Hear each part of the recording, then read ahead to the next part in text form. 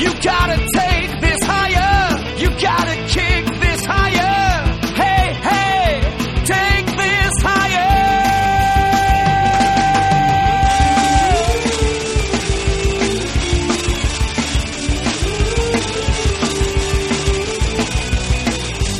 And on and on.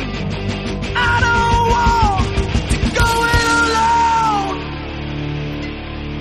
Hey everybody, it's Thursday, and that means Top 10 Thursdays are back.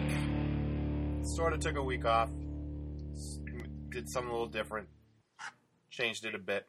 I'm your host, Sean Lemmy. Joining me this week are John Honey. And Colin Westman. Matt Carson, still moving to the desert wasteland of Tatooine. Hopefully he'll be back next week. We can only pray. We gotta pick what we're doing next week and all that, and then we'll know. But this week we're talking about time travel, and boy, I wish I could travel back in time and redo the start of this podcast. And why are we talking about time travel? Let's Looper's out this week, is it not? It is, and it's getting real good reviews, which is surprising. For those who don't know, Looper is the new sci-fi movie with Joseph Gordon-Levitt and Bruce Willis, where I guess Joseph Gordon-Levitt kills people transported from the future back to the past, and then he has to kill himself? But older Joseph Gordon-Levitt is Bruce Willis. Yeah. And that's awesome. Well, it's funny because when I first saw the trailer, I was like, this looks terrible. Like, this is so stupid. Joseph Gordon-Levitt wearing Bruce Willis makeup. Oh, my God. But then I found out it was Rian Johnson who'd made Brick and Brothers Bloom and stuff. So, he's a smart guy. I'm sure this will be a little more thought-provoking, than I originally assumed. And the reviews have been good, so I'm excited to see it. Yeah. I'm a big fan of the guy. I never had a doubt that it would be interesting, at the very least. Okay. People are saying it's like the new Terminator in terms of time travel. It's interesting. Which we'll get into. We will touch on. Yeah, while we're talking about Bruce Willis, why don't we just pop right into it and talk about 12 Monkeys? Oh, yeah. 12 Monkeys, Terry Gilliam. This is a movie where Bruce Willis, it is the future. He's like a convict, and there's this virus that destroyed the whole world. So this group of eccentric scientists are sending him to the past to try and stop this. They believe it was this group, right? These 12 monkeys, this group who was responsible, and he's trying to stop it. And of course, since it's a Gilliam film, it looks really weird and avant-garde in places.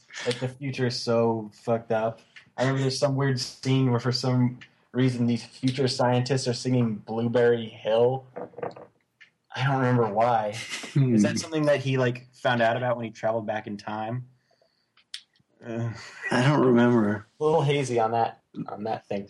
What I like about this movie though is how at first they don't even send it back to the right time. I like to think that time travel is so complicated that you mess up, because in time travel movies it's we're going to send you back to January 1st, 19, whatever.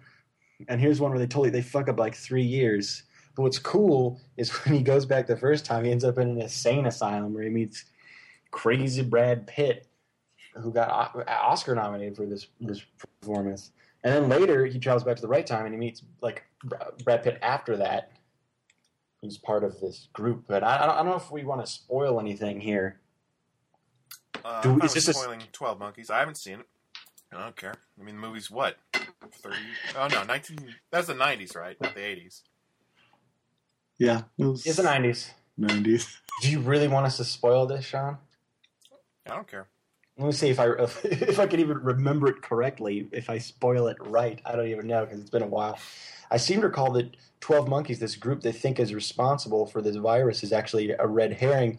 Brad Pitt is part of the 12 Monkeys group, but they weren't responsible for the virus. They were responsible for this other event where they released a bunch of animals that I guess were being held captive for science-y stuff. And he finds out there's this other guy who's responsible for the virus. He's like, oh shit. Oh wait, and then oh god, this is deep. Because remember, Colin, he gets shot, and then he sees like the young version of himself because he's always had these visions of this guy getting shot, and he finds out it's him. Yeah. That is so awesome. I'm sorry I just ruined this movie for you, Sean. Well, well, I believe that's taken from the film that's kind of loosely based off La Jetée, the Chris Marker film, which I feel like that's one of the only parts that's like really distinctly taken from that. It seems like a pretty loose adaptation. Yeah, what's interesting with that original movie is it's just like a series of pictures, but it's still kind of cool. You like that? Yeah, I'm all about that film. I was a little turned off by the technique, but it's definitely like a good story considering it's like still pictures, which is weird. Mm-hmm. But no, I love how 12 Monkeys, I don't know, plays with the dysfunction of time travel. It's very offbeat, dark humor. Bruce Willis is pretty good in it. You know, he's definitely off and on, or has been his whole career, but he's definitely on here. Brad Pitt is pretty weird, but he's fun. He's fun to watch too. David Morse shows up. He's really creepy. Nice. Yeah, and it's a total head trip, and it's fun to look at, and it's just fun to think about. It's one of my favorite Gilliam films. So I think I should probably just say up front, I think I'm already on the record in this podcast. I think I've said I hate time travel because it's just such a, like, once you have it, once you can travel through time and space, how can a movie have any stakes? So I haven't seen all the movies on this list, but I like what you guys are saying about it being complex and hard to nail it down in this movie, because I feel like if you can really limit the ability to time travel, that helps make a movie more engaging. Yeah, it's funny that you bring that up. Now that I think of it, Time Hole is just like a device to create plot holes. Seriously. That's what it's like the best at. Who knows? I'm sure most of these movies do have plot holes just because of that, because it is this thing that is so hard to grasp. So yeah, I'm interested to see how that will play into some of these other movies. Should we just jump right into our next one? Yeah, I guess you guys think this is list worthy? 12 Monkeys? 12 Monkeys, definitely, yeah. I would say so. It's one I haven't seen since high school. I saw it in that Back to the Future class, in which we just watched movies about the future.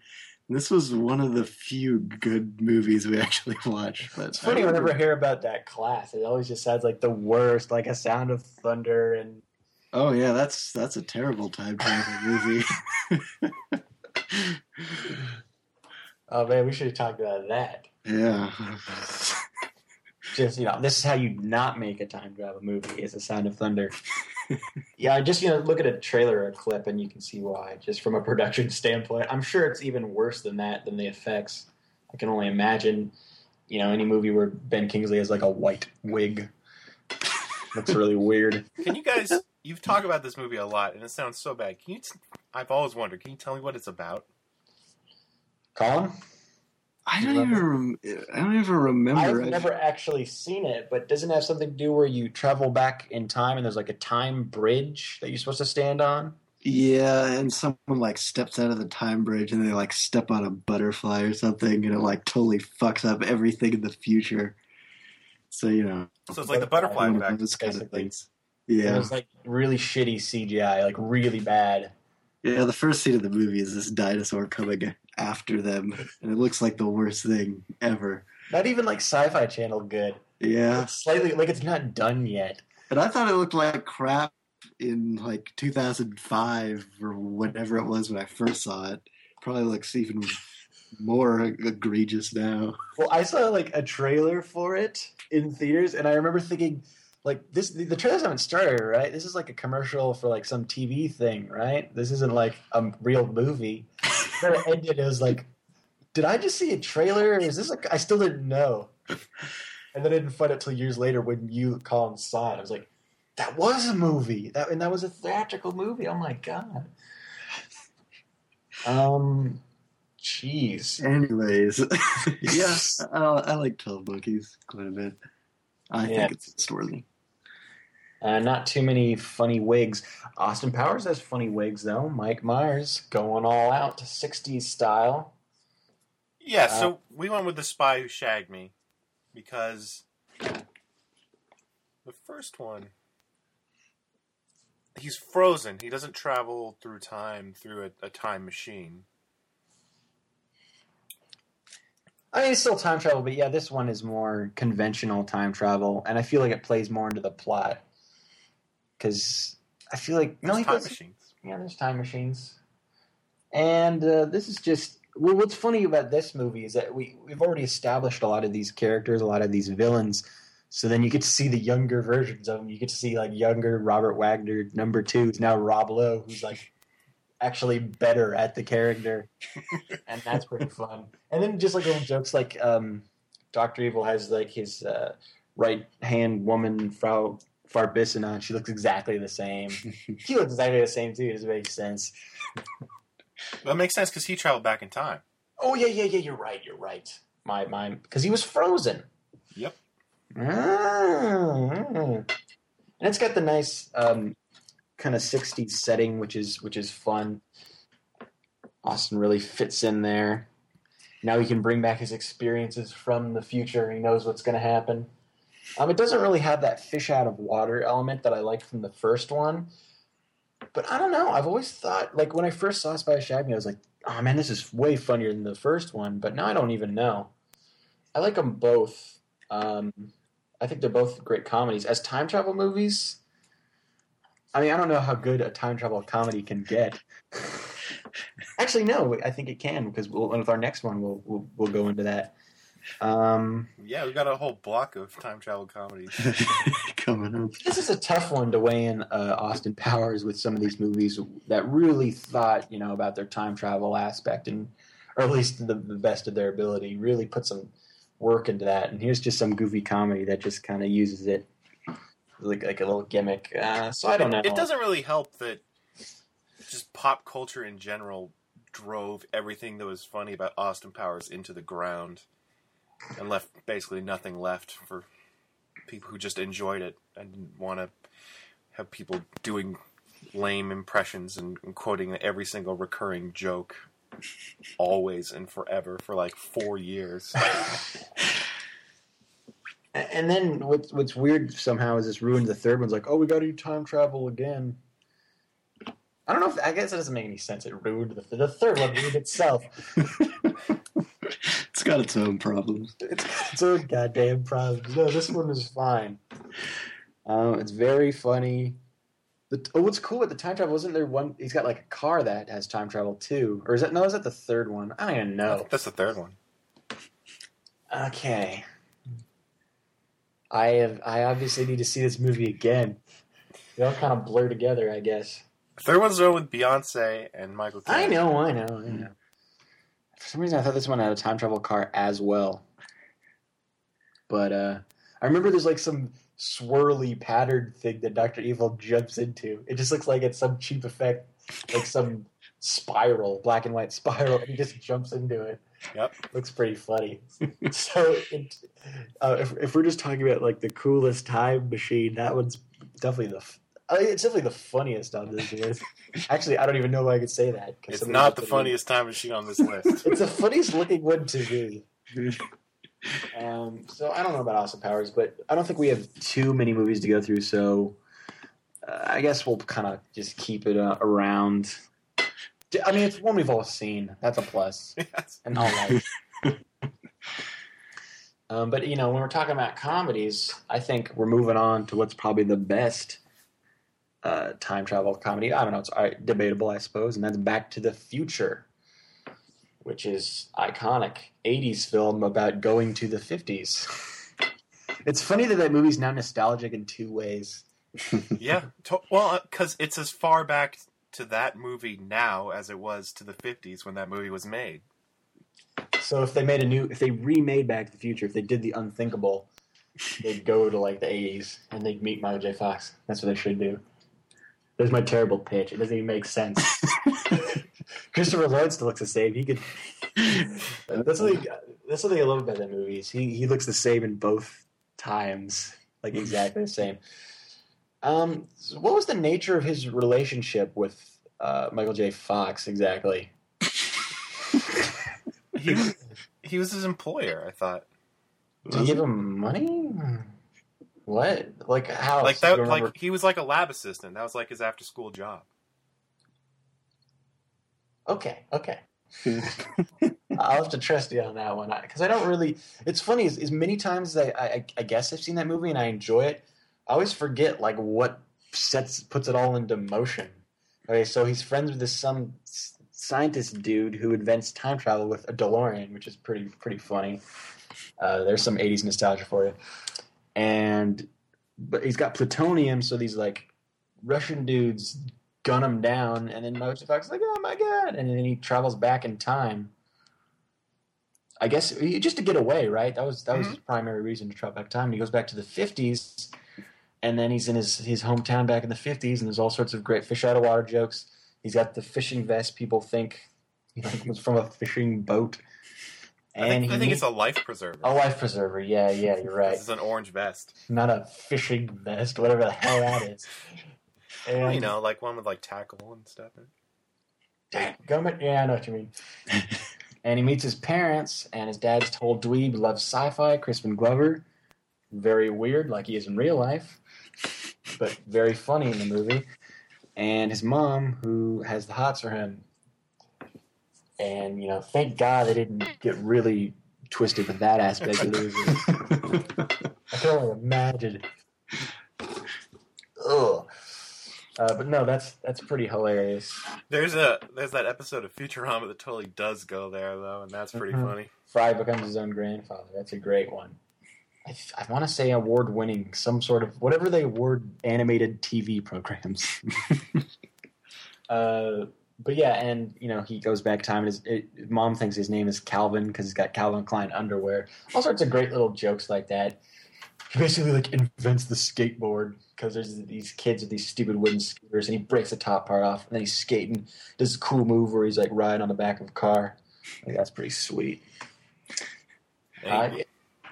Gets biffed to land in that pile of shit.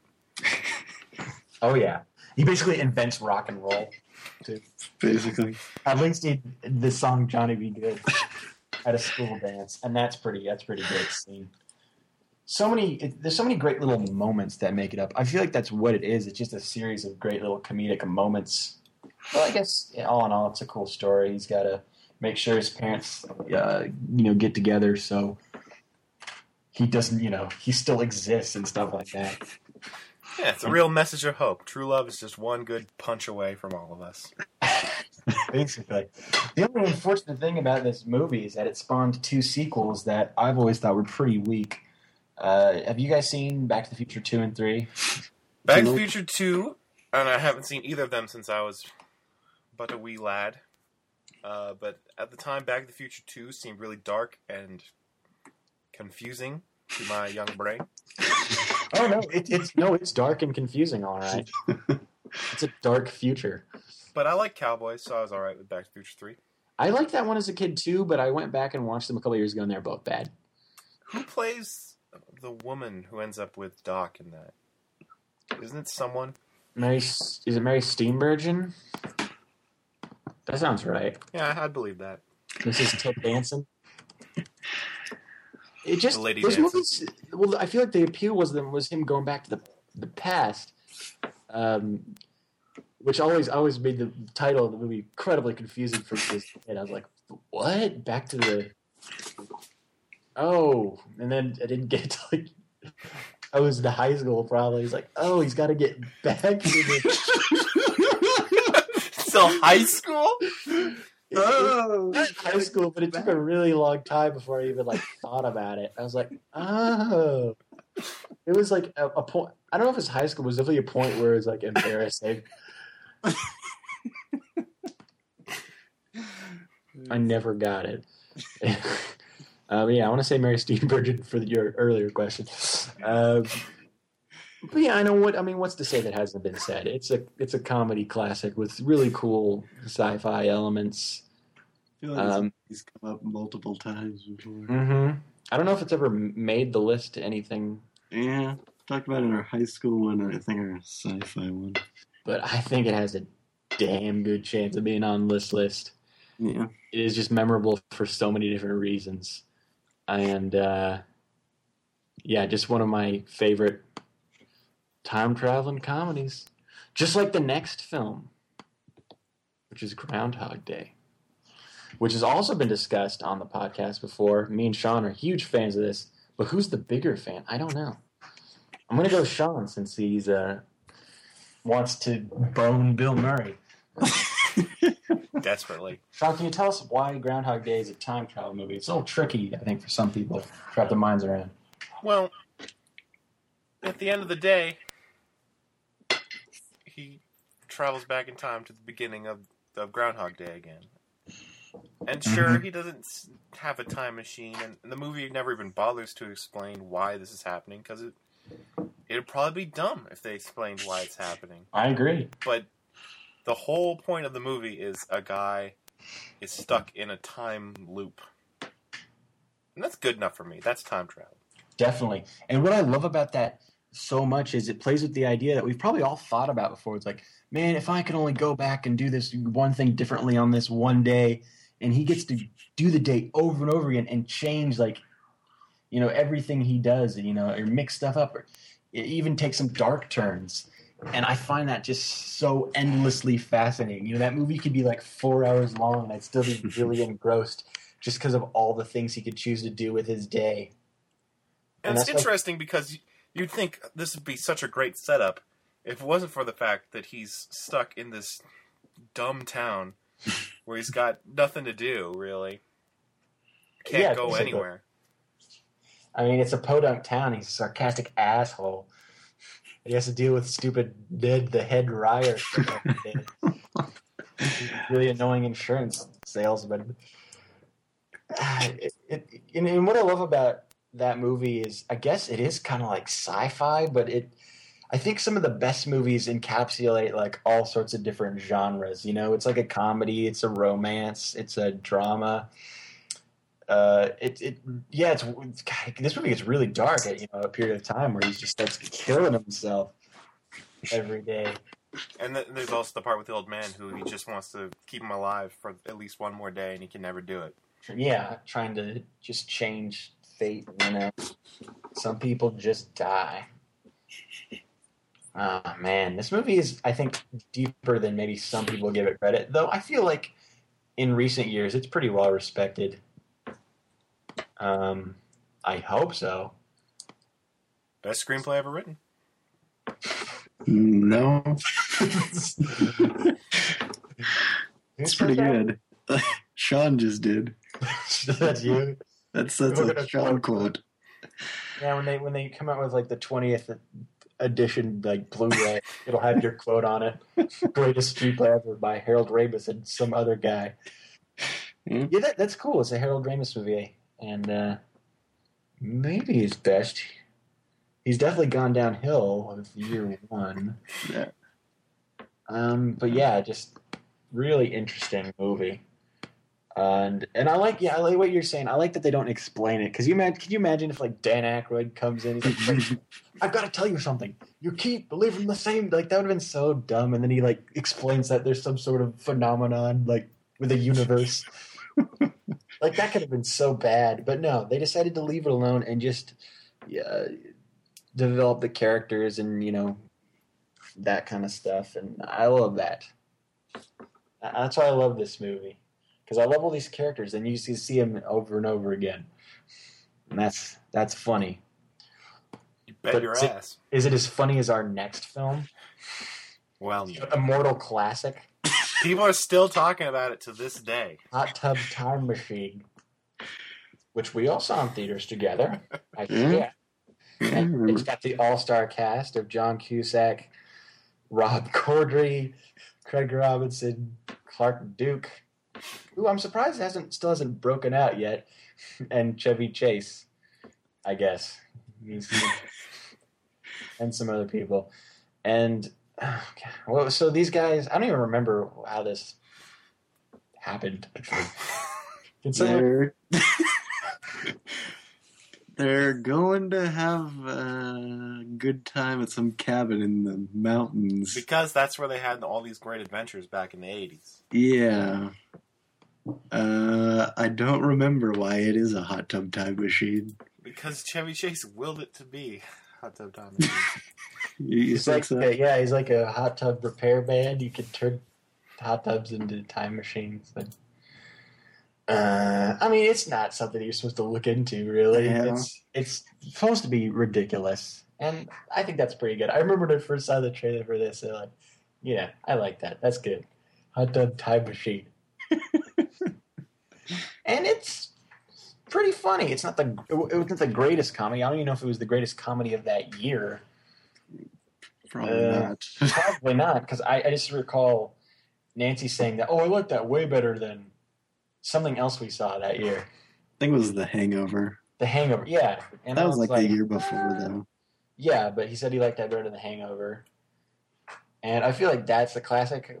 But I don't know. I mean, Sean, you're saying people still talk about hot tub time machine? I do. Yeah. It's just to who? To yourself? Yeah, I'm just like, Great White Buffalo. Great White Buffalo. Yeah. I don't think that counts as talking about hot tub time machine.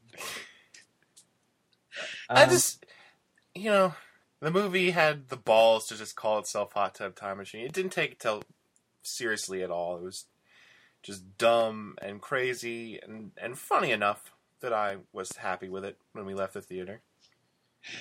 Yeah, and here we have a time travel movie that goes to the 80s. Is that there's actually been enough time, I guess, that's passed where that is a weird, goofy time, and these guys go back and they all look like their past selves. Oh yeah, I guess They're at a that's ski resort. That's kind of interesting. They go back in time and become themselves again. They don't have to avoid themselves. They are themselves. I like that Craig Robinson goes back and he has sex with this woman and he's crying because he thinks he's cheating on his wife, but he's like traveled back in time, so he's really conflicted. And I seem to recall he has a band and they play like Black Eyed Peas or something. Yeah, he's like, since y'all been such a good audience, I'm gonna give you one more. And then Let's Get It Started, which is interesting. I don't know. I have all the songs to pick. Why he decided, this is the one I'm gonna. Now people think I wrote. This is the one people in the '80s are gonna love to hear. But they liked it. They loved the hell out of it. Rob Corddry's also pretty. That's good. the most I ever loved. That "Let's Get Retarded" song was that appearance. Nobody calls it that anymore, Sean.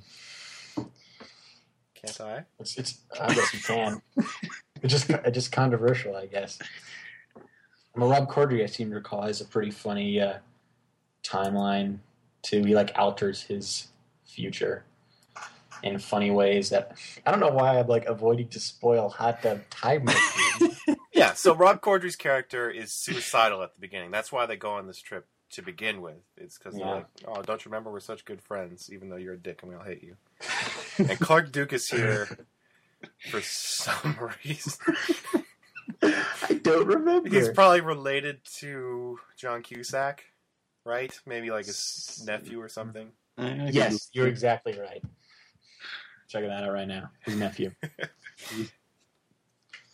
But basically, yeah, Rob Corddry alters his future by he becomes Motley Crue. He writes that "Home Sweet Home" song. I believe you mean Motley Lou. The music video. That's pretty good. That's a pretty good joke. So yeah, I guess there's some pretty. You know good what? moments. That's what bothered me the most about Hot Tub Time Machine, is they leave Rob Corddry behind so he can change his future. I mean, they don't explicitly leave him behind, but that's what happens. But then they get back to the future, and all of their lives are radically changed because of all the stuff that Rob Corddry did. And so now it's they lived their lives up until they were 18, and now they're all in their 40s, and they just missed the prime years of their lives. They have to be told what they did. That's fucked up. It is kind of fucked up if you think about it. Which I have never. I never looked into it that deeply, but yeah, if you really think about it, Hot Tub Time Machine is kind of fucked up. This is a fucked up movie. You did a bad thing, Rob Corddry. These guys are sick. Whoever put this thing together. I don't care that in our when you look timeline- into it like that, I don't know, man. But I think you just got to take this as just a goofy comedy, and the time travel aspect is funny, and they do some good jokes with it. So it's not bad actually, but it probably won't make the list. No, it's not making the list. As a matter of fact, I'm positive it will make the list. So As Midnight far- in Paris. Yeah. Oh yeah, Midnight in Paris. A weird version of time travel. I like the time travel movies where they don't really like explain it too much. It's something like classier, like that's not the point. That's better. Yes, that's better than like a machine. I mean, sometimes it's fun when they come up like a DeLorean. That's funny. You know what's not on this list is that Harry Potter movie where Hermione has the clock where she can just go to any time ever, whenever she wants, and then they just take that away from her at the end of the movie, and they never use it again when all their friends die. God, I hate that. That if we put that on here, oh man, that's like if we put. Hey Sean, maybe we should put Superman on here. Fuck you. Talk about ruining a good movie with time travel. Jesus Christ. I don't want to talk about it. Midnight in Paris. Colin, what do you think? I mean, yeah, one of Woody Allen's best of the last few years. Did I say, John, what do you think? Huh? I want to hear from Colin. It's been a while. Sorry. What do you want to hear? Me explain the plot? I don't know. Your voice. My voice? Calm me down, Colin. I've been thinking about Superman's ending. Okay, well, the plot is Owen Wilson is this struggling, just frustrated writer who one night he's walking around Paris and he sees this old car like pull up to this, I don't know, just this staircase that he's sitting on. And he gets in and it's Ernest Hemingway sitting in the car. And, whole movie's him just hanging out with his... So Ernest Hemingway is like 150 years old and he's hanging out with him? Yeah, exactly. No, it transports him back to 1920s Paris, where, there's all these great artists and writers, Picasso, Salvador Dali, just hanging out, and Owen Wilson gets to spend time with them. And I think that's a cool concept, because it's definitely something I think about, is like, man, wouldn't it be awesome if you could just go and hang out with all the great artists and writers and, whatever, famous people from the past. And that's what this movie explores. Yeah, it's interesting they explore the concept that people romanticize the past and, oh man, I wish I could live in the past. But then eventually near the end of the movie, he's talking to people and they wish they could live in the previous era, which they see as much better than their own. So it kind of makes you like, oh, maybe you should appreciate where, the time you're from and try to make the most of that. And I found that really interesting. And I just love all the conversations between all these people. This doesn't really have anything to do with the time travel aspect, but one of my favorite parts is when he's talking to Ernest Hemingway and he wants him to read is it a book or a script? It's a book, right? It's a book, yeah. And he's like, if I like it, I'll be jealous, and if I hate it, then I'll be like, why did I read this? I hate this. And I think about that all the time, because I'm an art student of sorts. It's like I want to see something that somebody does that's bad, but if it's good, I'm just gonna be pissed off because I wish I'd done that. And just all the conversations they have, it's really interesting. So I really thought it's cool that Woody Allen played with his idea of talking to these past masters of sorts, and stuff like that. And it does have a certain romanticism to it that I really like.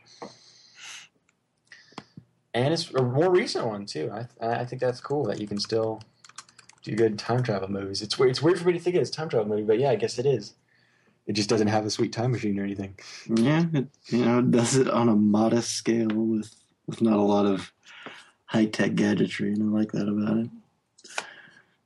Yeah, and I think what sets this apart from other time travel movies, for the most part, that I can think of off the top of my head, is that it's getting to meet famous people too. I mean, I'm sure there's other ones that do that, but that's cool because like you were saying, that's what we'd all want to do. We'd all want to go back and talk to someone famous, and that's just I love thinking about that.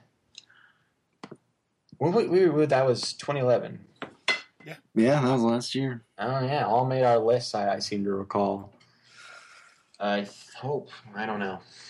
We all enjoyed it, so I don't see why it wouldn't make this list. I mean, I think there's a pretty good shot. You're goddamn right. So Peggy Sue got married. Yeah, this is a Francis Ford Coppola movie with Kathleen Turner, and she's going to her high school reunion, but she's like, I don't know, because her ex-husband's there, and that's Nicolas Cage in one of the weirdest roles I've ever seen him. I'll get into that in just a bit. But she has a strained relationship with him now. You know, she doesn't. She's not uncomfortable. She's uncomfortable around him, and then she's at this reunion thing. I guess she becomes like their reunion queen or something like that. Yeah, if that's a thing, the reunion. I don't know. I don't know what the hell. Probably it is. not. But she faints, and then she ends up back in the early '60s, where she's back together with Nicolas Cage, who wants to be like this crooner singer kind of guy. And what's so weird about Nicolas Cage in this movie is he has the dumbest voice in any movie I've ever seen. He's like, I can't really do it. Hey, I can't do it either. It's weird. I want to be a singer. I don't even care. Fuck that. I can't do it. It's kind of like Pee Wee Herman. It's good. It's like Pee Wee Herman. Pokey from the Gumby Show, right? Yeah, that's what supposedly he based it off of. And what's really weird is, you know, like his uncle made this movie, so that's probably maybe one reason he got to be in it. But then it's like, I was reading that, you know, something about they did not like his voice and wanted to fire him. Like he almost got fired. And it's like, well, why did he keep doing it? Why didn't they just say, don't do that? It's stupid.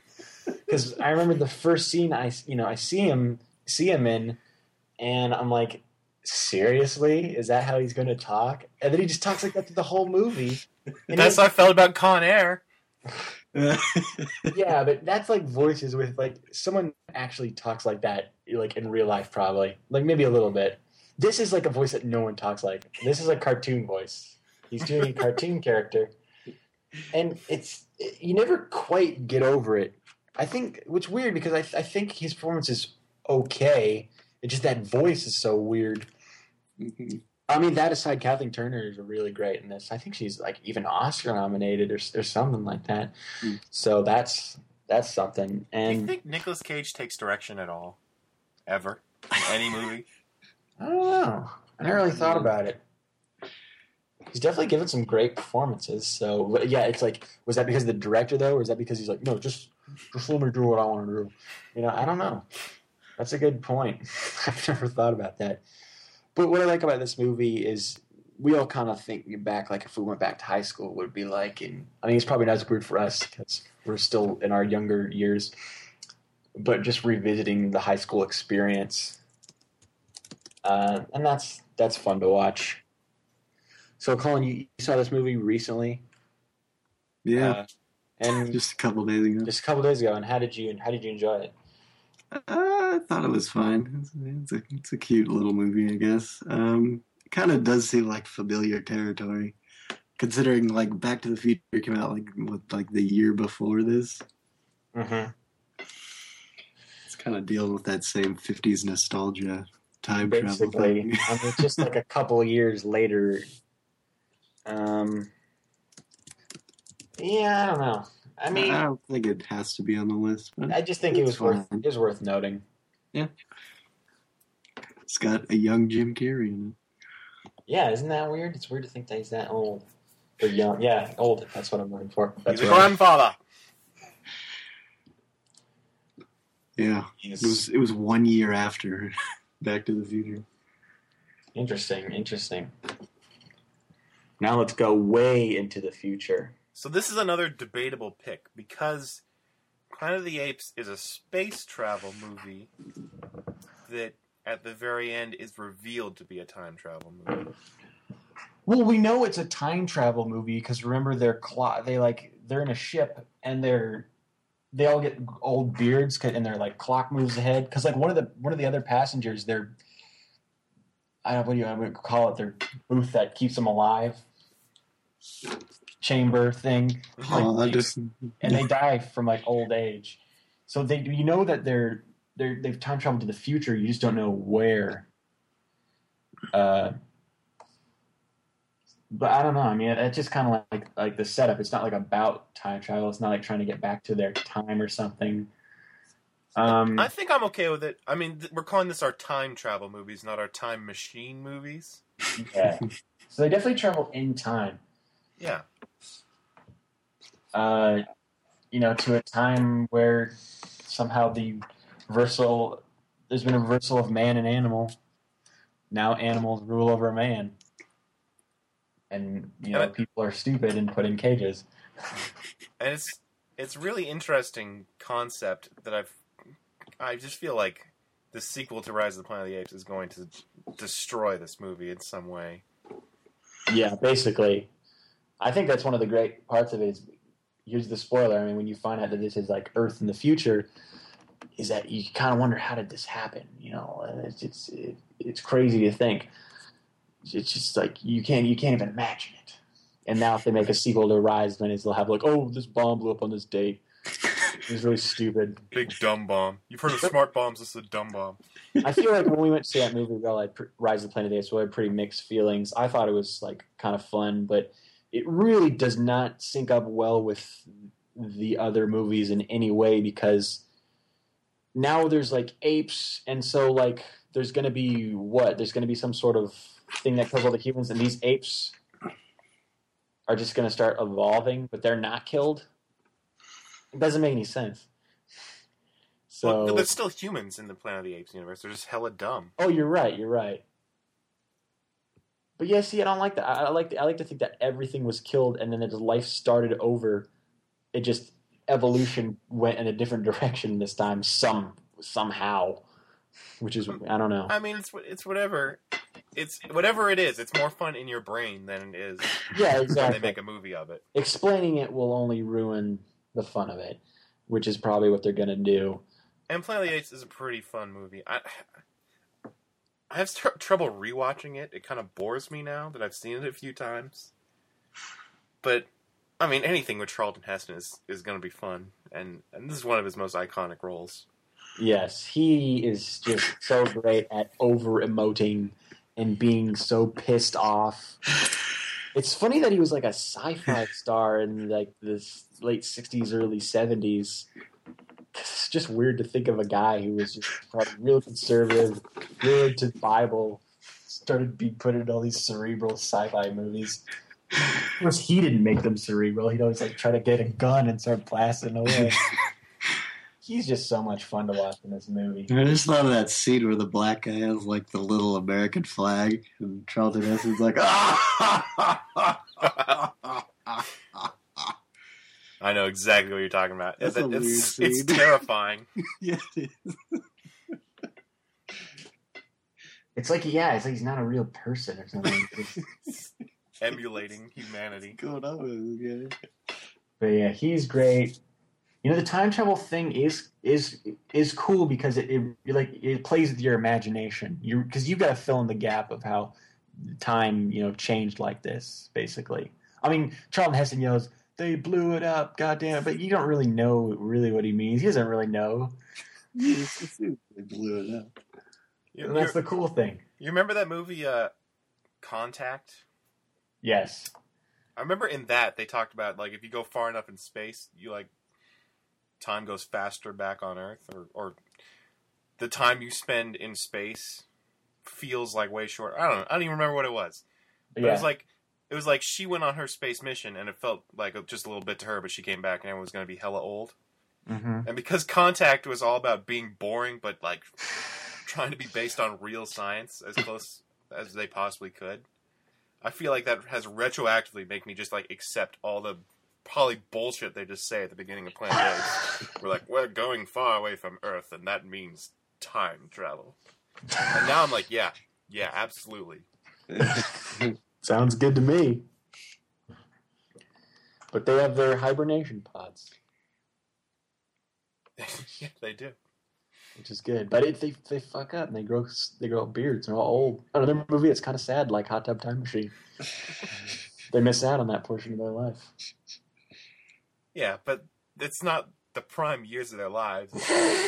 It's like their growing amount of time. their early 40s. Plus, who knows? Maybe they don't really age in that thing. They just their hair grows because of some reason.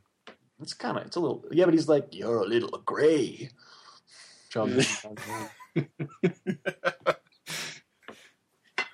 Acting of your weird. Charlton Heston, John. I would not be comfortable being in space as Charlton Heston.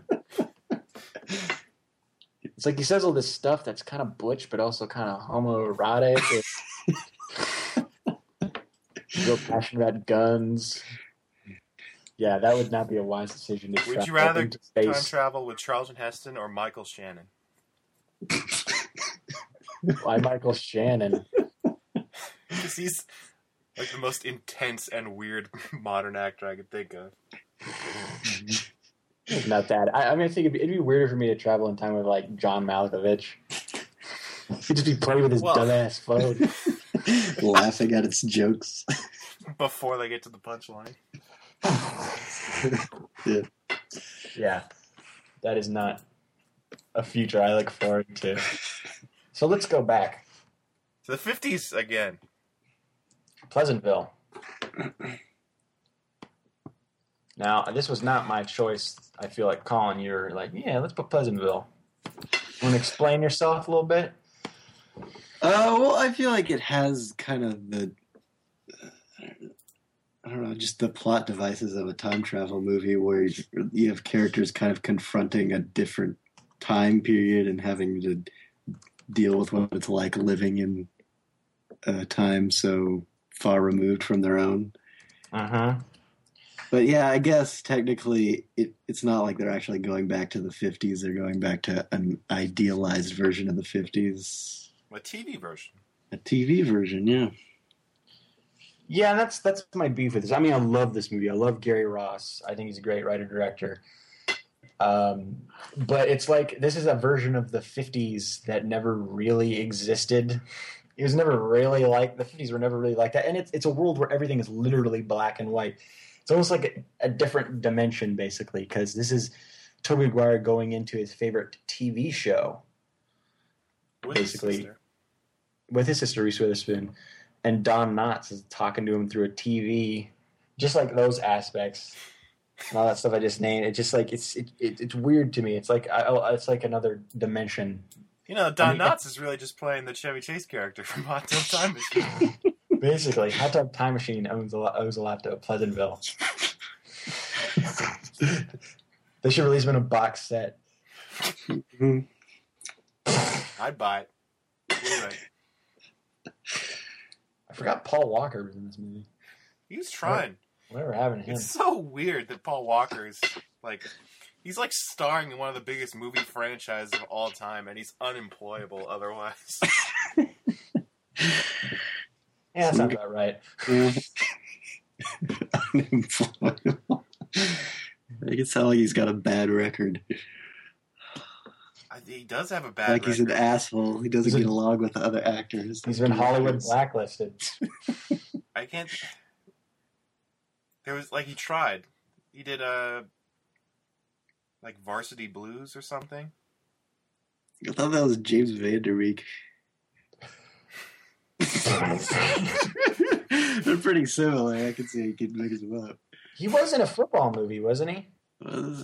I don't remember what. No, he's in Varsity Blues. He's in Varsity Blues. Is he? Okay. He's not like the main guy. All right. He got in Varsity. Okay. He just couldn't break out of the Fast and Furious death grip. Basically. Sometimes I worry that Taylor Kitsch is the new Paul Walker. I feel so bad for Taylor Kitsch. He seems to have made all the right choices. All those movies didn't work out. But I mean, even Paul Walker has the fast, whatever you want to call them movies, the fast movies. Taylor Kitsch doesn't have anything like that right now. But he's got a severe case of Paul Walker syndrome. Except Taylor Kitsch can act. Yeah, he's a lot better than... It's just, he's unfortunately makes companies lose millions and millions of dollars. Yeah, I don't know what's going to happen to him. So Pleasantville, I I can't sign off on it as a time travel movie. The more I think about it, which is weird because I feel like I brought it up first. Mm-hmm. So I guess I've reversed my position. Okay, I'm fine with it. I mean, I love it. I love that it plays with the fish out of water thing and this idealized version of the 50s, and that's really interesting.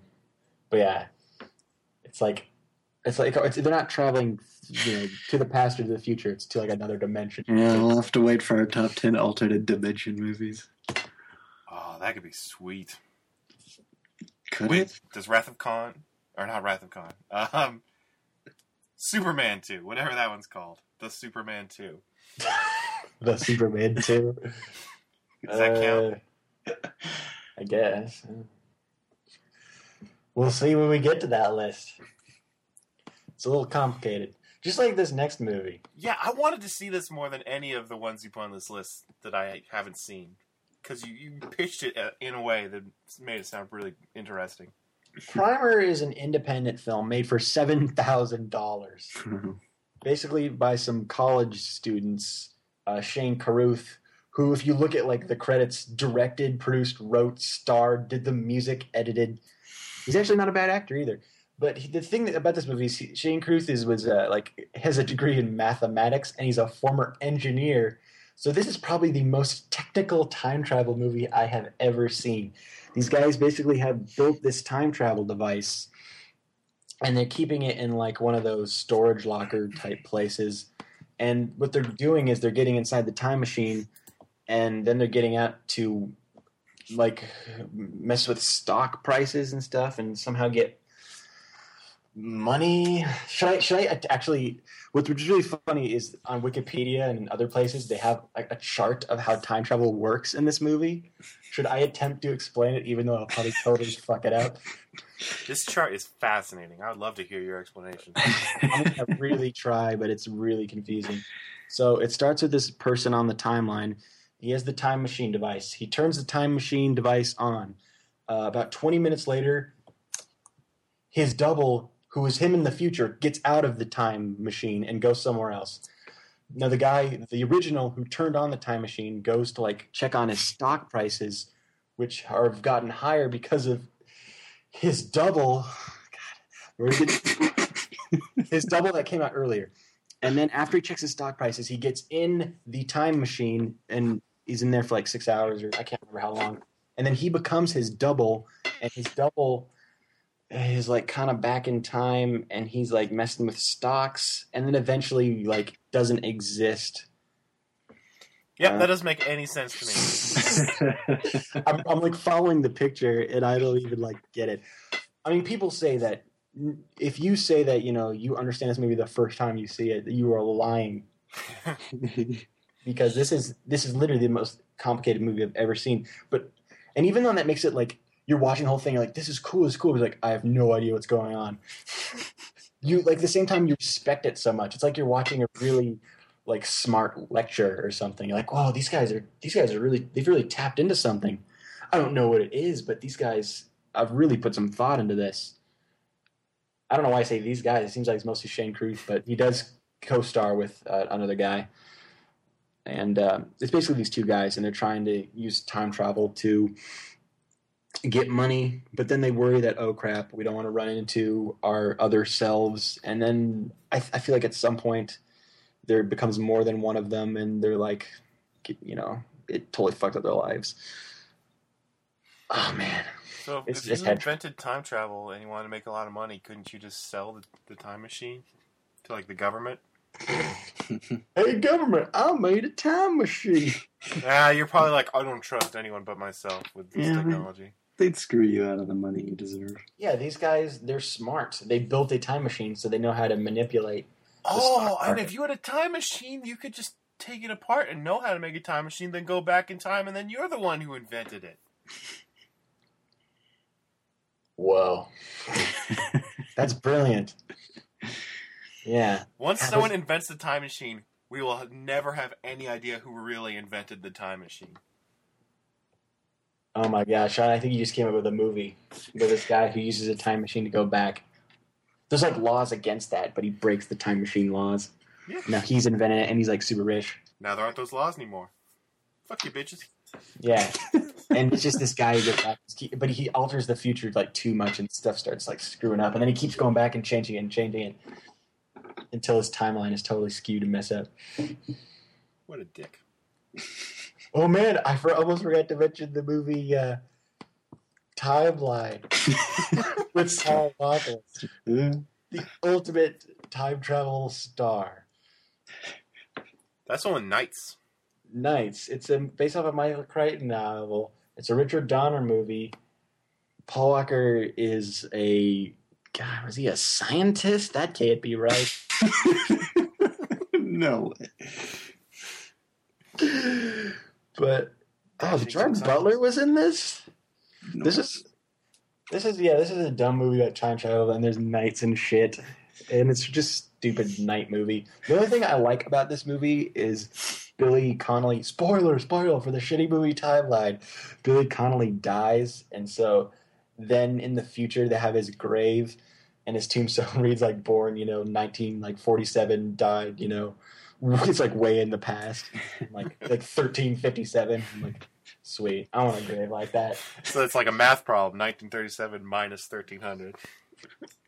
It's like, dude, this guy, I don't even understand this. And I don't understand Paul Walker's appeal. Let me see if this movie was well received. It was not, and it did poorly at the box office. But it has its place somewhere. In time? In Time. Somewhere in Time is our next movie. Somewhere in Time is kind of a romantic. Yeah, it's a romantic movie. I always get it confused with another movie I have on this list, just the title. Now, Somewhere in Time is a movie where Christopher Reeve is a playwright, and he goes to this fancy hotel, and he sees this picture of this beautiful woman, and he really wants to find out who was this woman for whatever reason. So then he uses self-hypnosis. He gets period piece clothes and sits in a period piece room and tries to do that until he's traveled back in time, and then it works. And then it's a love story, but it's one of those things where it's like, I can't stay in here forever. I got to get back to my own time someday for some reason. I don't remember why. The thing about this is it's got a cool setup with the time travel, but then it basically just plays out as a kind of just a period piece romance. He's going back. When did he go back to? I want to say it's like the 1910s, and Christopher Reeve is fall in love with Jane Seymour, and it's just a good romance film with some cool time travel elements. Really makes me miss Christopher Reeve. It's really sad that all of Christopher Reeve's movies seem hella sad now. They're like, man, this guy's he's so charming, such a nice guy. He's like, oh man, but tragedy struck him later, so it makes all his movies super sad. Because like, oh man, I can only imagine what he could have gone on to do. That's a shame, but no, it's a nice romance movie. It's based off of a book, I believe, by Richard Matheson, who's famous for writing like I Am Legend and Incredible Shrinking Man, a bunch of Twilight Zone episodes. Strong characters, but you guys haven't seen it, right? No. Nope. Yeah, so there you go. It won't make the list, but it's good. Good enough to be parodied on American Dad. There's an episode where Steve Smith, I don't know if anyone's familiar with the characters, they go to a hotel and he sees a picture of a woman from the 80s and he tries to travel back in time, basically. And that's kind of a nice little tribute to a quaint little movie. Well, here's a movie that's not really quaint at all. Star Trek IV: The Voyage Home. It picks up where Star Trek III left off, with our cast marooned. No, they have the Klingon ship. Mm-hmm. Yeah, they have the Klingon ship, the Warbird. But there's this thing sucking all the power out of Earth, and it sounds like humpback whales. And humpback whales are extinct in the Star Trek future. So the crew go back in time to abduct humpback whales and bring them to the future to save the Earth. It's a really weird premise when you think about it. Yeah. It's kind of amazing that the film works as well as it does. Because I feel like a lot of its charm doesn't have to do with the whales. It's interesting because Star Trek does a lot of time travel. I mean, the 2009 Star Trek movie is like all time travel. But this is like the least Star Trek movie that Star Trek could be. There's like basically no sci-fi action, really. It's just... It's like a fish out of water comedy, basically, with the cast of Star Trek. But it turns out that's pretty great. Oh, definitely. I mean, that's the reason that I say this is my favorite Star Trek movie, even though I've only seen 2, 4, and Insurrection, whatever that was. But yeah, I love the humor in this. There's, of course, the classic scene where they're Spock and Kirk are on the bus, and there's the punk. They want him to turn on his music. He flips them off, so Spock gives him the Vulcan neck pinch. He passes out, and everyone applauds. There's so many bizarre, quirky jokes in this movie. There's that woman they meet. This is Kirk and Spock again. They're in her car. And she's like, we got to talk somewhere. It's like, you guys like Italian? And then there's this weird back and forth between Kirk and Spock. Like, yes, no, yes, no. He's like, yes, Italian. For some reason, Spock keeps saying no. I don't know. It's like, what the hell? Why are you having this bizarre Abbott Costello moment? Kirk and Spock. It's just, they're like a comedy team. This movie's full of the campy fun that the original Star Trek was able to do. I mean, this would not work with the Next Generation crew at all. I mean, Picard would know exactly how to fit in any year, in any country, ever. Just because he's that guy. And no one else had fun on Next Generation. Yeah. I mean, yeah, you're right. It does call back to the original series. What was the classic Star Trek time travel episode? Was that City on the Edge of Forever? That's one I would think of. Yeah, and it's a lot like that episode, which is one of the best episodes of that show. And there's some great jokes in that one where, Kirk was trying to explain why Spock looked like that, and he's like, he's a Chinaman who was in, an accident. Isn't that the one where Bones gets drunk and he complains about surgery? Yes, and that is great. That is a great moment. And, of course, Star Trek, everyone remembers the great, the sophistication of, the sci-fi stories, but these were pretty good characters, too, and that's what I loved about that episode in this movie. Is you get to explore the other side of them, aside from the, the sci-fi or space officer side of them. You get to, get to know the human side of them. And I really like that. And I think Star Trek The Voyage Home is a great comedy. It's a great sci-fi comedy. I haven't seen it in a while, so I don't really remember what they had to get whale sounds. Or... Yeah, they had to get the whales because the thing that was attacking Earth in the present, but our future, was communicating in what sounded like humpback whale song. Mm-hmm. Yeah, I mean, isn't it funny? This sounds like it could have been horrible. Yeah. And Star Trek 3 was horrible. Yeah. Going to San Francisco, it looks like they're gay or something. But no, it hits all the right comedic notes, and you really get to love these characters. And yeah, it's one of my favorite Star Trek related just things in general. I think I prefer Wrath of Khan, but Voyage Home is right up there. Mm-hmm, awesome. Definitely. So yeah, I definitely put it on this list.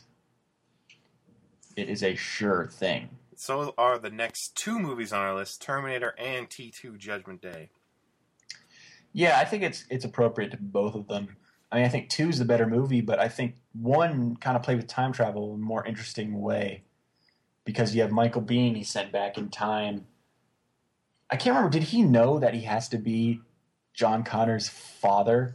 No, I don't. I think he just thought he had to protect Sarah Connor. But that's pretty cool that he was sent by John Connor, go protect my mom in the past, and then he ends up boning her, and it's like, oh, now that guy who gave me his orders is my son.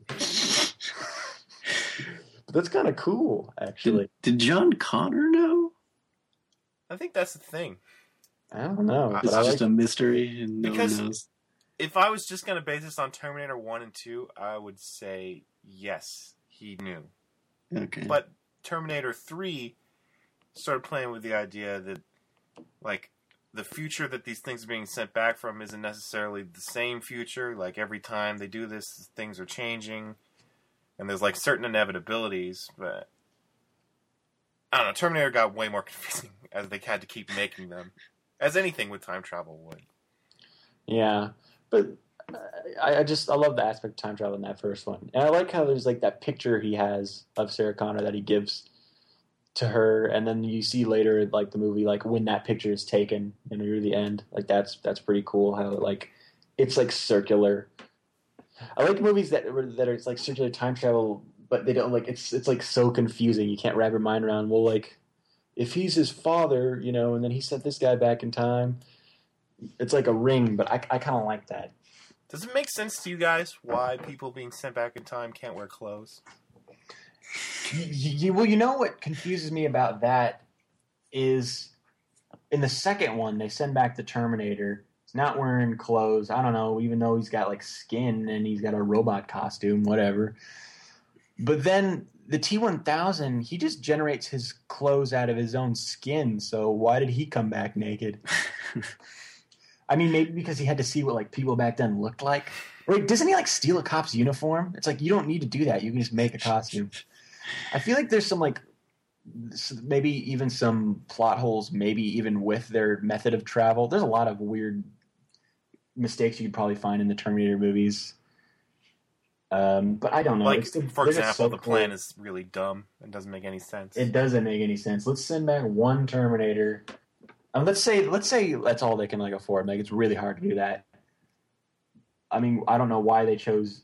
I think in the second one, well, we failed the first time. Let's do it a little bit later for some reason. Like, let's not go after John Connor when he's a baby. Let's go after him when he can like ride a motorcycle.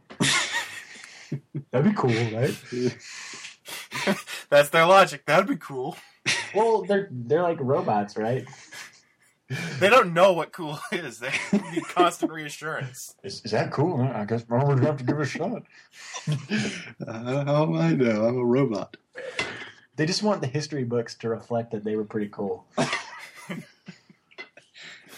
Like no one wants to hear about those lame Terminators. They're badass.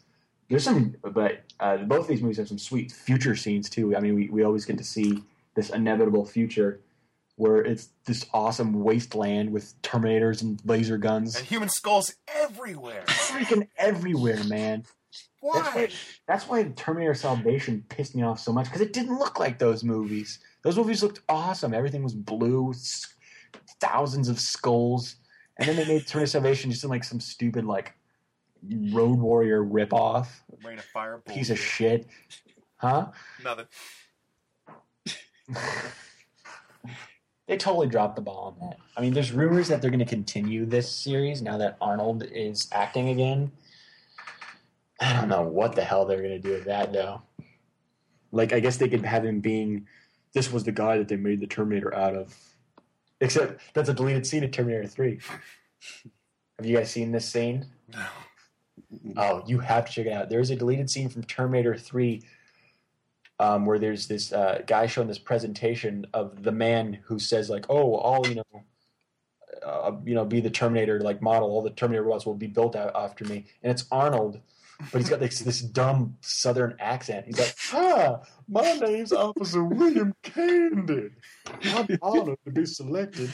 And then one of the guys in the presentation is like, oh, I hate that voice. And then this nerdy-looking guy goes, in, like, Arnold's voice. Arnold has dubbed this guy in, we can fix it. Like, if they had inserted this scene, everyone should look this up. This would have been a comedy. Terminator 3 would have been, it would have made it worse. And I think that's an okay movie. It's kind of entertaining. It's cheesy. But that would have made it so ridiculous. So if anyone is interested in this, I highly, suggest you look up. I like Terminator. Yeah? That scene doesn't even make sense within Terminator 3. Because they say at one scene, why do they keep sending Terminators that look like this, and they say it's because you develop a sentimental connection to me, and that's what lets a machine that looks like me kill you in the future. Mm-hmm. But now, look up the William Candy scene, the deleted scene from Terminator 3. You will laugh your ass off. It is hilarious. That aside, I think the Terminators are pretty cool time travel movies. They probably don't make any sense. I mean, I guess they don't make any sense. They're probably, out of all these time travel movies, one of the worst, like, from a logical standpoint. But they're probably one of the most entertaining 2 movies on this list. So I think you got to have them. Tell me about Time After Time. Time After Time is a pretty weird setup.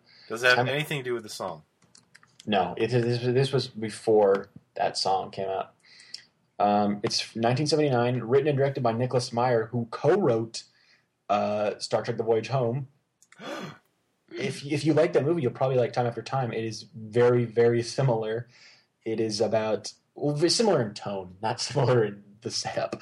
The setup is H.G. There are no Wells. whales in it. Not that I recall. H.G. Wells is played by Malcolm McDowell, and he actually has made a time machine. Mm-hmm. And then David Warner, is on the run because he's actually Jack the Ripper. Okay, yeah.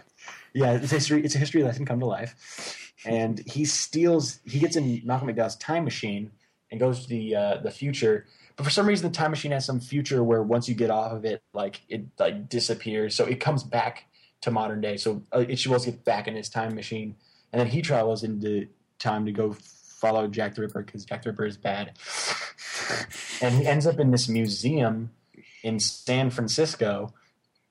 Once again, like Voyage Home, San Francisco, and so that explains why he's not like in England anymore because the time machine has been moved over time. Though I guess he's been in it the whole time. It's kind of confusing. Doesn't really make any sense.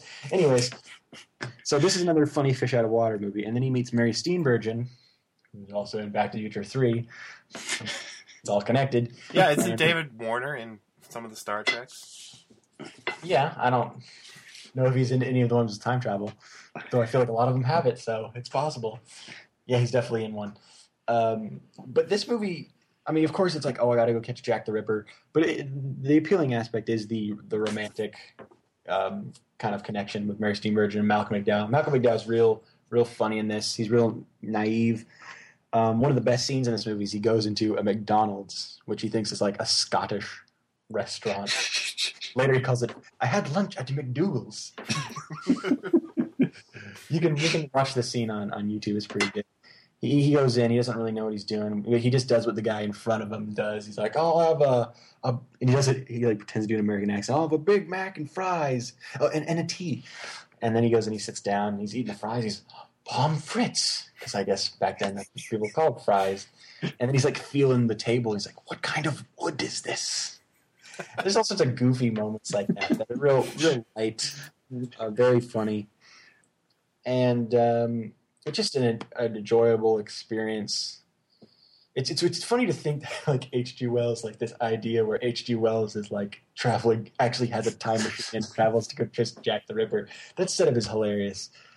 Just a light, fun movie. I watched it. I first saw it when I was a kid, and I still really enjoy it. It still holds up. So yeah, I recommend it. Since you guys haven't seen it, I don't know if it'll make it on the list, but I'd like it to. Sounds badass. How about we talk about short people? Time Bandits. Another Terry Gilliam one. Did you watch his in Back to the Future, Colin? No. I think I watched it with you guys once. That was the only time I saw it. Yep. Did you guys like it? Yeah. I don't think there's anything too complex about the time travel aspect of this movie. If I recall, it's just this kid that somehow gets caught up with these dwarves. Leave it to Terry Gilliam. That go through time stealing treasure and stuff. And, they meet like Napoleon. That's a pretty great part of the movie because he's all like, he hates that he's short, but then he sees these dwarves. It makes him feel really superior. Ian Holm is great as Napoleon, and they meet Sean, the kid meets Sean Connery. What was he? He was like I want to say he was like a Roman soldier, a Greek soldier or something. He was Agamemnon. Yeah, and the kid he forms this relationship with him because his parents are kind of distant because he's from this weird Orwellian. I guess it's present day. That's really weird. Of course, once again, Terry Gilliam, weird Terry Gilliam world. And David Warner's in this. David Warner is the bad guy in this. I totally forgot about that. Back-to-back David Warner time travel movies. He's pretty scary in this. There's some great humor. John Cleese is Robin Hood. Perfect casting.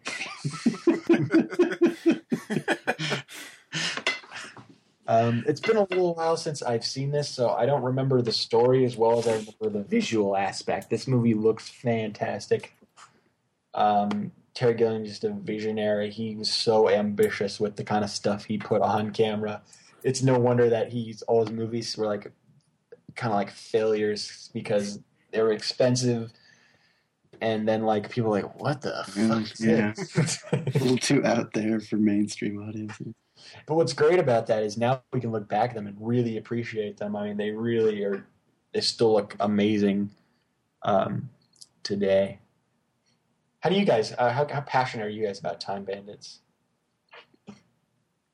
Honestly, I'm not that passionate. Yeah, about it. I'm not super passionate. I mean, I'm a bigger fan of Gilliam's later movies. I guess Brazil and probably 12 Monkeys are the two big ones for me. Do you think that's going to hinder the chances of Time Bandits being on the list that we already have another Gilliam film that'll probably be on the list? Maybe. I mean, I just feel like when you talk about time travel movies, Time Bandits is usually right up. It's usually, up front in the conversation. Not as the best, but it's definitely one of the higher ones. But I mean, if we're not all crazy about it, maybe it won't be higher on there. I don't know. It's weird because I can't really think of a criticism to make against it. I just feel like the movie didn't resonate with me that much. It is kind of weird. I mean, I don't feel like I really identify with the kid that much or any of the dwarves. They're not really that likable. They're basically criminals. So you kind of feel, I don't know, alienated in a way when you watch this movie. And I feel like the movie got a little more wrapped up with... I don't even think this is really a fair criticism, but it got more into its own story than just the fun of them going to these weird places in time. Mm-hmm. But when I think about it, that's probably what I would want them to do. It's just... it's so weird. You know what else is weird? It's produced... Well, not weird, but produced by George Harrison. I think he did a Meat song for it. That's pretty cool. It's pretty cool. It's pretty cool. Michael Palin, I think, co-wrote this, too. It's interesting. I like how once Monty Python, kind of started going their separate ways, everyone would always use Michael Palin. Mm-hmm. It's because I feel like Terry Jones went off to do a couple of movies, none of which I can recall being that good, but Michael Palin's that. Michael Palin was in, Terry Gilliam's movies.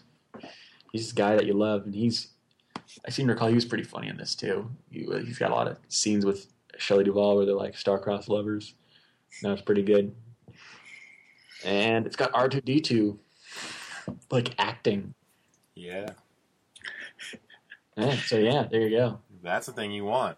All right. So maybe we'll just touch on this a little bit later and move ahead Time Crimes? to Time Crimes, which it's really it's a movie I'd hate to spoil. I thought it was really cool. Although I guess I can just set it up saying this is a Spanish film. It's basically about this middle-aged man, and they're kind of renovating this house, and he's just sitting in his front yard, and he looks at his binoculars, and he sees this naked woman. He goes out there.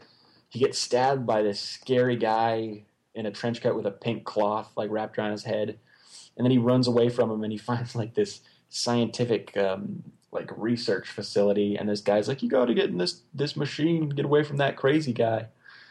Any more explanation, I start spoiling it. Yeah. So Colin, you check this out? Yeah. What'd you think? I was pretty impressed by it. It's it's a movie that's definitely all plot, but like as it unfolds and gets more and more complex, I definitely thought it got really interesting, and it's a very tense movie too. It's kind of almost in a horror thriller Definitely. realm, which is interesting for time travel, I guess. Yeah, and I admire that it's so low budget, but like it comes up with this story and such that really utilizes this the setting and all the characters and everything. It's like they made the most of an idea. They're just really strong. I don't know, sci-fi writing. I guess. That's the thing. I just feel like I have to be so tight-lipped about it because I don't want to spoil it. Because I just remember watching it as it unfolded, and I was just like, "That is so cool!" Like you can't even watch the trailer because I remember when I first heard about this movie, everyone was saying, "Don't see the trailer, don't see the trailer." So I didn't, and I saw the trailer after I saw the movie. I was like, "Wow, this totally spoils the whole movie." That's totally lame. You can't talk about this movie without spoiling it. You just gotta see it. But yeah, a great sci-fi movie from a guy who's actually named Nacho. Yeah, Nacho. Nacho Vigalondo, who wrote it and co-starred in it. He played the scientist, and he's pretty good. Yeah. I'm not really sure where his career's gone since. I think he's still sticking to mostly sci-fi.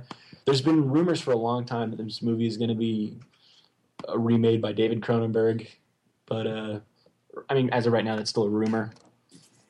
Yeah, Sean, you got to check it out.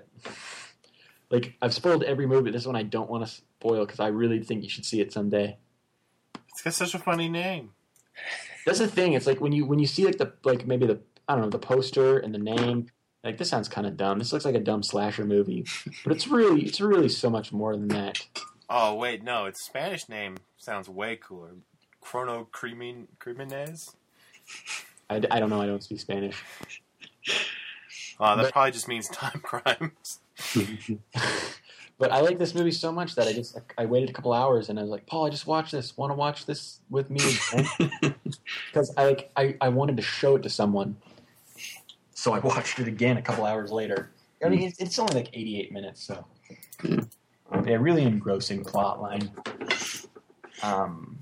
Great use of time travel concepts. So I think it's got a good shot. But it looks like we're down to trimming the fat. Gotta lose 2. Gotta lose 2. Let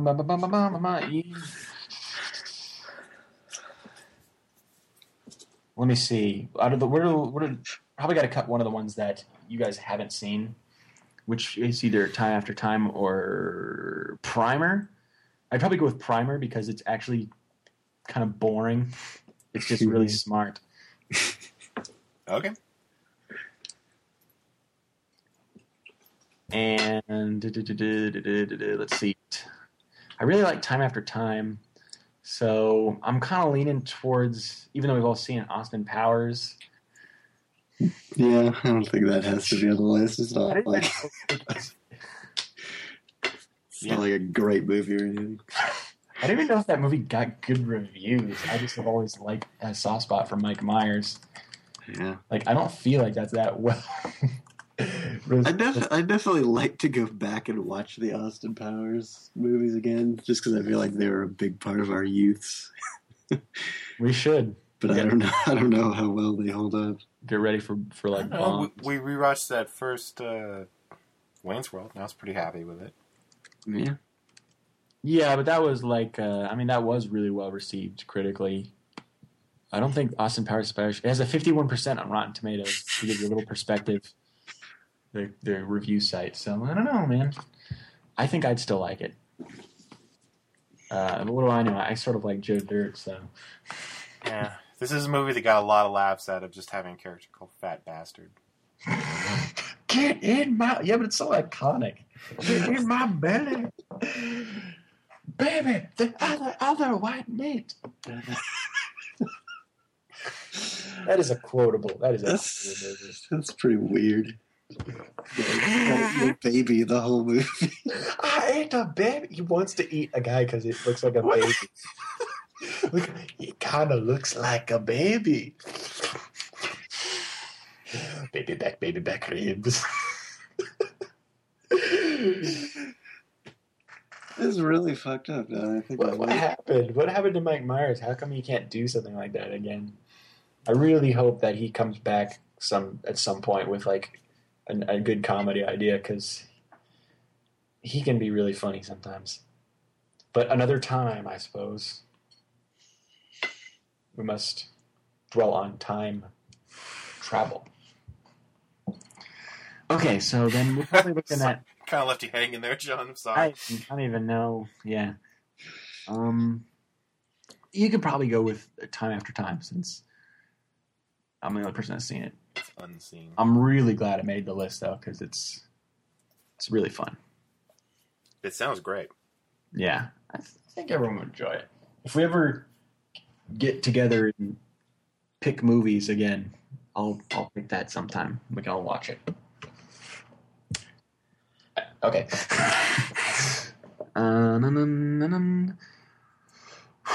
What do you guys think? I would probably say Time Bandits. Okay. Because it seemed like we're all right with it. It's just... Yeah, I don't know. I kind of had the same reaction as Sean. Maybe there's just too much whimsy. There wasn't... I don't know. It's almost more like a fantasy film than a sci-fi film. Yeah. I don't even remember how he traveled through time. There's like this... There's something that opened some sort of tunnel. I don't know. Yeah, I don't really remember. It was weird. Which movie was the one that opened with that little short film with like the corporate people? I think you're thinking of The Meaning of Life. Monty Python's Meaning of Life. Meaning of Life. That was cool. I wish Time Bandits was that. Yeah, I feel like it is similar in tone to that.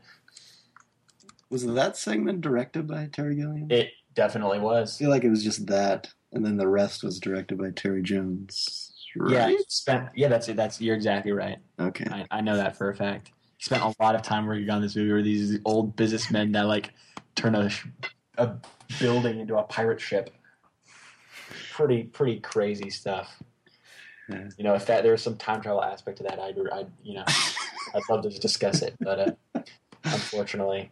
So the two left on this list that I haven't seen are Time Crimes and 12 Monkeys. Well, 12 Monkeys is definitely probably the more memorable film. I imagine that being higher. I don't know, Colin, I really like Time Crimes, but since you've just seen it recently, where do you think it stacks up against some of these other ones? Do you think it's, probably a little lower, maybe? Probably, but I still think it's a pretty strong film. It is hard to compare it to 12 Monkeys just because, I watched Time Crimes earlier today, and the last time I saw 12 Monkeys was 5-6 years ago. Well, here's one thing I like to think about is, in terms of the time travel aspect, Time Crimes does that really well. Yeah. Whereas, even though I really love, Planet of the Apes, the time travel aspect isn't as, interesting, I think. I'd like to say, of the movies I have seen on this list, Planet of the Apes would probably be my lowest. Yeah, mine too. I've never been a huge fan. It's a decent sci-fi film. I probably like Time Crimes better, honestly. Okay, and so Planet of the Apes, it's a great movie just as a time travel movie. It's a little lower. Okay, then I think maybe discussing another recent one. What about Time Crimes in Midnight in Paris? Because I don't know. I think somewhere one of those two, maybe next. I don't know. I like Midnight in Paris better. Just probably because it has that Woody Allen touch to it. But Time Crimes is still probably what I would put next. I'd probably put it at 7, honestly. Okay, go for it. Okay, so Time Crimes at 7 and Midnight in Paris at 6. That's what I would do. Yeah, I'm okay with that. Getting a little harder. I'm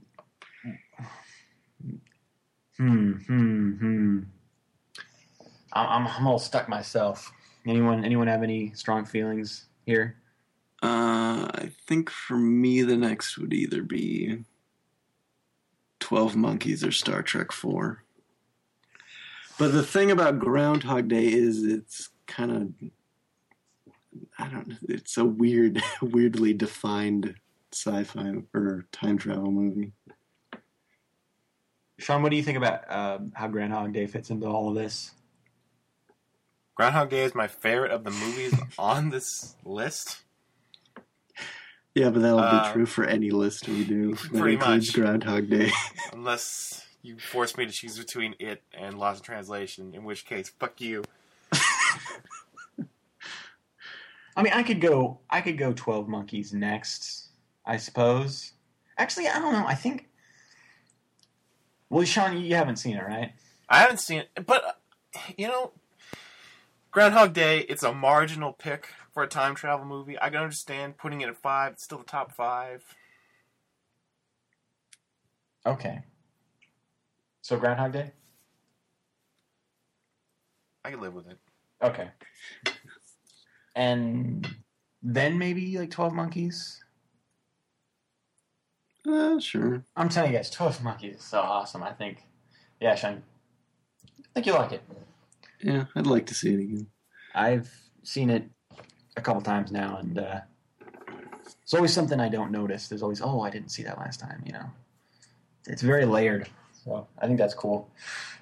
It's probably Star Trek next, right? I guess, yeah. Mm.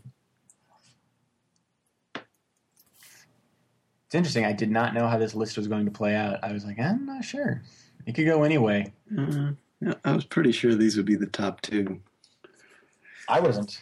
Mm. I don't know what I thought would be top 2, but we were down to the 1 and 2 spot, and I gotta go. The Terminator movies 2 myself. That's the way I'd go. Are you saying as number 2? Yeah. Back to the Future number 1. Yeah. That's probably about right. Even though Terminator has the double movie advantage, I just feel like Back to the Future is a classic. Absolutely a classic. Terminator 2, they're fun. I don't think I'd call them classics. I feel like we basically established the time travel aspect of those movies is not well constructed. I'm surprised it's as high as it is, considering it doesn't make that much sense. It's just so awesome. They're just so awesome, yeah. They just bask in the awesomeness of Arnie. Totally. I think we can read it off. Yeah, I love how many of these movies have time-related words in the title. Our top 10 time travel movies. Number 10, Time After Time. Number 9, Time Bandits. Number 8, The Planet of the Apes. Number 7, Time Crimes. Number 6, Midnight in Paris. Number 5, Groundhog Day. Number 4, 12 Monkeys. Number 3, Star Trek IV, The Voyage Home. Number 2, Terminator and Terminator 2, Judgment Day. And our number 1 favorite time travel movie is Back to the Future. I think you guys should probably head over to mildlypleased.com and, read what we've written. Maybe even leave a comment on the post tied to this podcast. Or maybe you already left a comment and you can read what you said. I don't know. Time travel back and write that comment. It would be confusing. Also, if you haven't already, which again, you may have, you should give us a review on iTunes or send an email to t3@mildlypleased.com. Just do something so we know you're out there and you're alive and you're okay. We worry about you so much. We'll be back next week. Until then.